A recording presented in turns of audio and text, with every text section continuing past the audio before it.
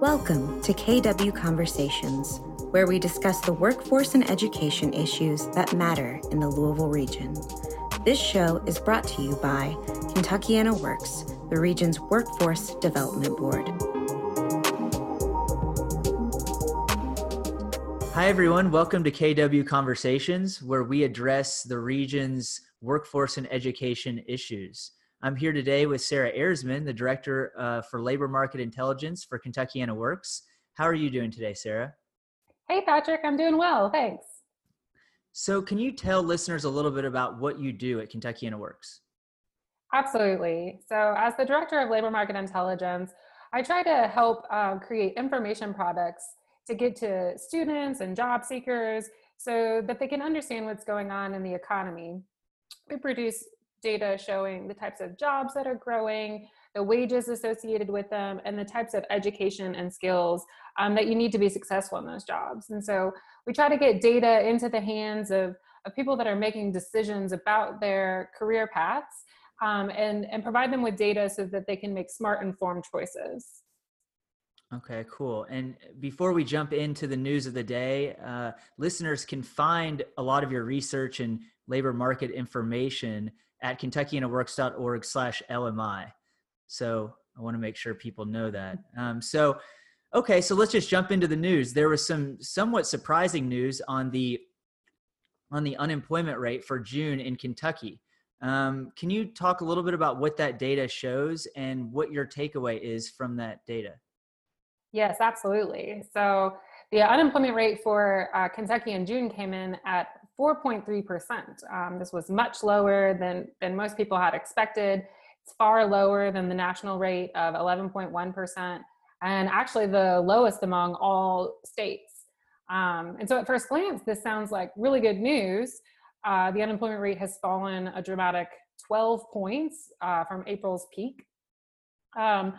But this is where it's important to understand what the unemployment rate actually tells us and how the pandemic environment impacts it. So there are a couple of conditions that have to be met for someone to be counted as unemployed. First, the most obvious, a person didn't have a job during the survey's reference week. So that's the week containing the 12th of the month. They also have to be available for work, so we're not going to count inmates or other people who are otherwise not available for work. But the third condition to be counted as unemployed is that the person either looked for work in the previous month or that they were on a temporary layoff with an expectation to be recalled by their employer. So it's that last condition that has been particularly disrupted by the pandemic. If someone did not actively look for a job because of health concerns, a lack of childcare, or other reasons, they wouldn't be counted as unemployed. In addition, if someone was temporarily laid off, but then they learned it had become a permanent layoff, and they did not look for a job, they also would not be counted as unemployed. So this sort of statistical artifact is sort of causing some disruption to the unemployment rate. So when someone does not have a job, but is also not looking for work, they're not counted as unemployed, they're counted as not being in the labor force. And so people drop out of the labor force for perfectly valid reasons all of the time. They might retire, they choose to stay home to take care of children, or maybe they're in school. And so these people are taken out of the equation altogether when it comes to calculating that unemployment rate.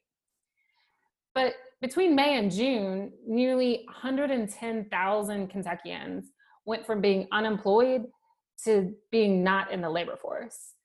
And so the decline in the state's unemployment rate was primarily driven by an overall decline in the labor force, and not because unemployed workers found jobs. In fact, if the size of the labor force had remained constant between May and June, the state's unemployment rate would have been 9.5%, so much higher than that recorded 4.3%. And so we would expect, and in fact we hope, that many of these workers will re-enter the labor force and begin looking for work.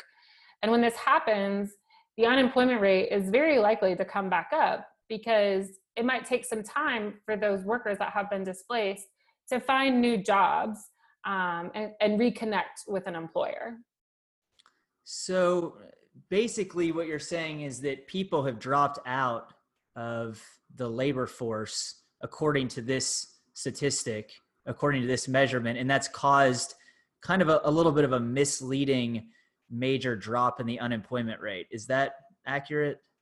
Yeah, that's right. Because when we see this decline in the unemployment rate, we want it to be because unemployed workers are finding jobs. They're reconnecting with a job, with an employer. But in fact, what's happening is they still don't have a job. They just happen to not be classified as unemployed because they didn't look for a job. Okay. And your expectation is that we're likely to see this unemployment rate tick back up some over the coming months, based on where the economy is at. Yeah, that's right. So as people begin to start looking for work again, as sort of we get the virus under control and childcare issues are resolved, and people start to look for work again, then the unemployment rate might come back up because all of those people are now counted as unemployed again instead of not being in the labor force. So right now they're not even in the equation at all, but we want them to be in the labor force. We want them to reconnect with an employer. But it might take them some time to find a new job, to find an employer that's hiring in the place that they live.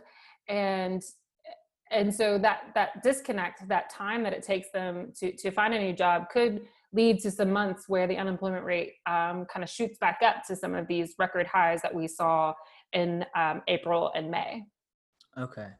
Interesting. So as someone that spends a lot of time with this kind of data, how important is the unemployment rate in assessing kind of the overall health of the economy? Well, it's typically very important. I mean, we really do want to keep a handle on the number of people who are looking for a job that don't have one. And so we regularly track that to sort of understand the health of the labor market. But in this pandemic environment, people are less likely to be looking for work at this point in time because of health concerns, because childcare facilities are closed, and because they do have this safety net provided by the federal government in the form of expanded unemployment insurance benefits. And with those set to expire, well, really they've already expired in Kentucky, then they no longer are going to have that safety net, which will really force people to begin to look for work in a more active way. However, the virus is still not under control. The childcare situation has not yet been resolved. So we're really putting workers in a difficult position when it comes to reconciling sort of the economic environment that they have found themselves in. Right. So, and when these unemployment rates come out, there's about a month lag on that. Is that correct? Yeah, that's right. And right now, that's really difficult for the rate of change that we're seeing in this, economy right now. So it's already the end of July, and this data reflects the economic conditions as of the middle of June.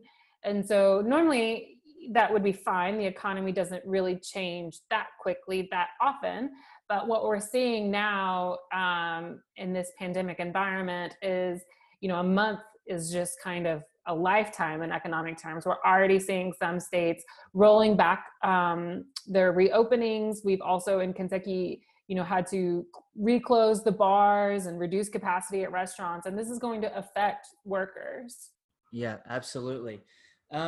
Well, that's covered, I think, the basics of what we wanted to talk about today. Is there anything else that you wanted to add about the unemployment rate or kind of any related information about that before we hop off? Just a reminder that the unemployment rate is just a monthly snapshot of that week, that reference week in a given month, and so we do often see sort of wide fluctuations on a month-to-month basis, and I think we can expect a bumpy road ahead for the state's unemployment rate. Okay. Well, just as another reminder, you can find in-depth labor market research, resources for job seekers and employers, and much more at KentuckianaWorks.org. Thanks, Sarah, for talking to us today. Absolutely. Thanks, Patrick. See ya. Thanks for tuning in to KW Conversations. Visit KentuckianaWorks.org to find labor market data, resources for job seekers and employers, and much more.